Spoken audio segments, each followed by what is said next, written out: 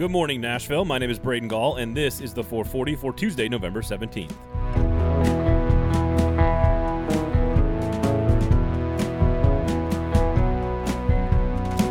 The governor of Maryland and the mayor of Baltimore announced on Monday that the Titans-Ravens game, scheduled for Sunday at noon Central Time, will not have any fans. After allowing 10% capacity for most of the month, the Ravens have announced that due to rising COVID infection rates and hospitalizations in the area, that M&T Bank Stadium simply cannot handle having fans in the stands this weekend. Does it impact the game at all? I am not sure. Maybe it gives the Titans a slight edge with the building being empty and lifeless. It certainly sucks for those Titans fans who had bought tickets and were set to travel to Baltimore for a huge rivalry game. But it's the right call for safety reasons, and frankly, I think I'd rather play the Ravens in front of no fans than some fans, right? Since South Carolina now has a coaching vacancy and other fan bases around the SEC, looking at you, Vanderbilt, Tennessee, and Auburn, are getting a little antsy with their coaches, let's take a look at some of the head coaching candidates you need to know before we head into what could be the silliest of silly seasons in college football. Liberty's Hugh Freeze is the top name everybody wants, and without question, the dude will recruit and win.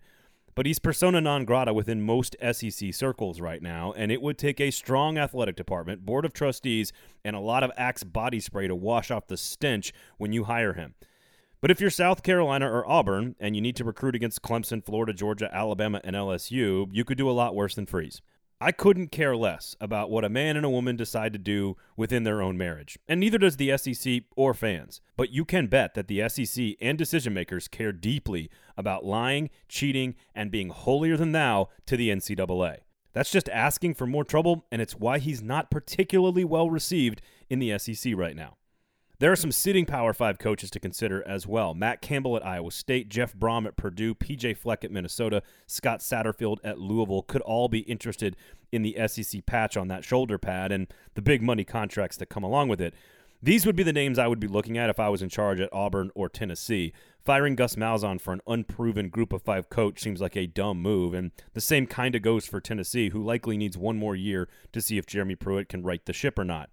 Unless, that is, you could land a guy like Campbell, who has already proven he can flat-out coach at a high level in the Power 5 ranks. Billy Napier at Louisiana is an intriguing name for any program in the SEC. He's a winner, an excellent recruiter, has deep ties to the Southeast, and is ready to jump to the Power 5 ranks. He is the perfect fit for South Carolina, in my opinion. Will Healy at Charlotte, formerly, of course, of Austin Peay, has shown the ability to create culture out of thin air, and it's led to a lot of winning. He also has deep ties to the Southeast as well and has a ton of upside.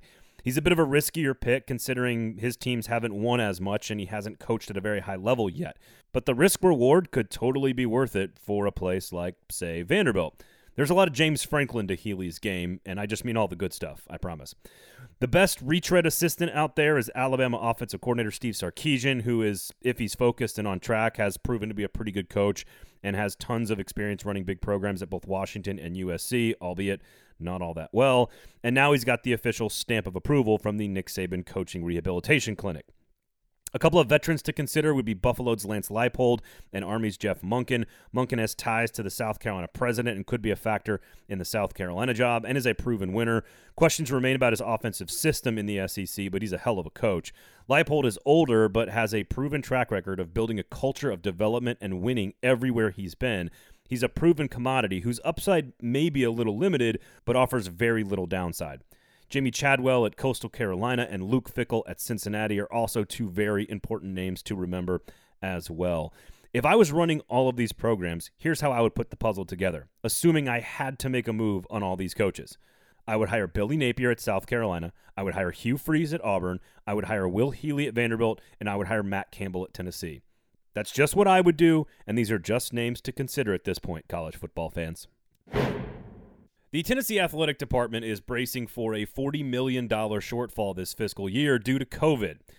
There are days and weeks and months worth of podcasts that we could spend talking about how major college football programs spend money in a wildly irresponsible manner, building 150-foot waterfalls for no reason at all other than Alabama's is taller. These big budget programs operating this close to the margins was always a super dangerous proposition.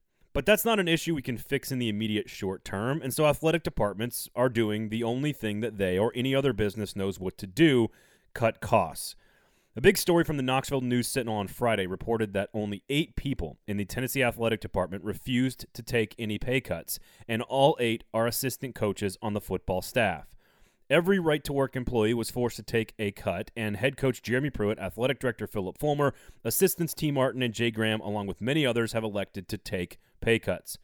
I'm not going to lie, I was pretty pissed off on Friday as an alum. It's terrible for these coaches to look around at dozens and dozens of staffers who work tirelessly to help them, the coaches, do their jobs at a fraction of the salary, taking involuntary pay cuts to help the university while you chose to do nothing. Now, it's within their right to turn down the pay cut because it's in their contract.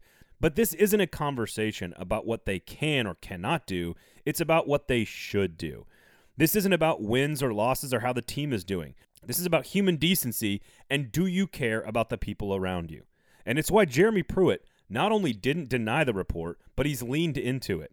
At his press conference on Monday, he told the media, unprompted, that, quote, the situation is fluid regarding pay cuts to his staff, and that, quote, they will continue to look and see and meet with our administration to see whatever they can do to help supplement the university. This is a not-so-subtle way of telling the public that he's trying to fix the situation.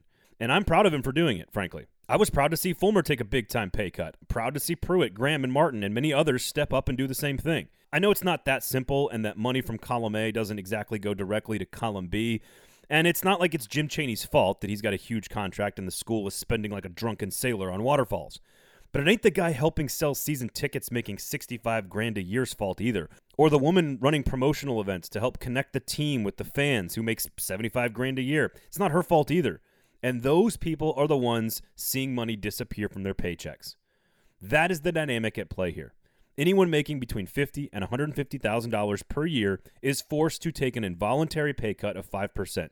But the guy making $1.6 million, and oh, by the way, doing his job terribly, I might add, gets to keep every red cent? It's just a really selfish look.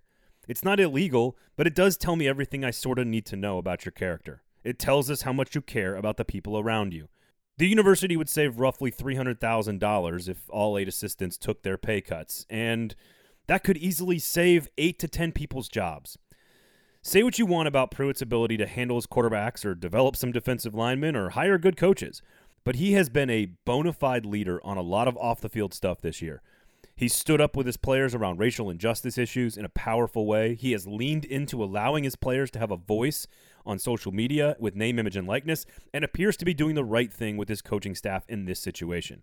And for those things, I am proud to call him the head coach at my alma mater. So do you guys want some interesting gambling stats just for fun here at the end? These numbers are from Alec Cunningham of Play10.com. According to the Tennessee Education Lottery, Tennesseans wagered $27.4 million in the first 8 days that gambling was legalized. The sportsbook, or the house, took home roughly $2.5 million in revenue. Again, gambling advice. Treat it as a fun game with small stakes so that you can enjoy more sports and maybe find yourself paying attention to events you wouldn't normally care about. Do not treat it as a way to generate revenue and make money. You are almost certainly going to be disappointed if you do. But man, that's a lot of gambling. Thank you guys all for listening. Please rate, review, and subscribe to the show. Please share it. Tell all your friends about the 440. Follow me on Twitter. My name is Braden Gall, at Braden Gall. You can follow the company, of course, at 440 Sports, as well as at 440 Sports on Facebook, at 440 Media on Instagram. Thank you guys again for listening. This has been the 440 for Tuesday, November 17th. The 440 is a production of 440 Media, written and produced by Braden Gall, music by William Tyler.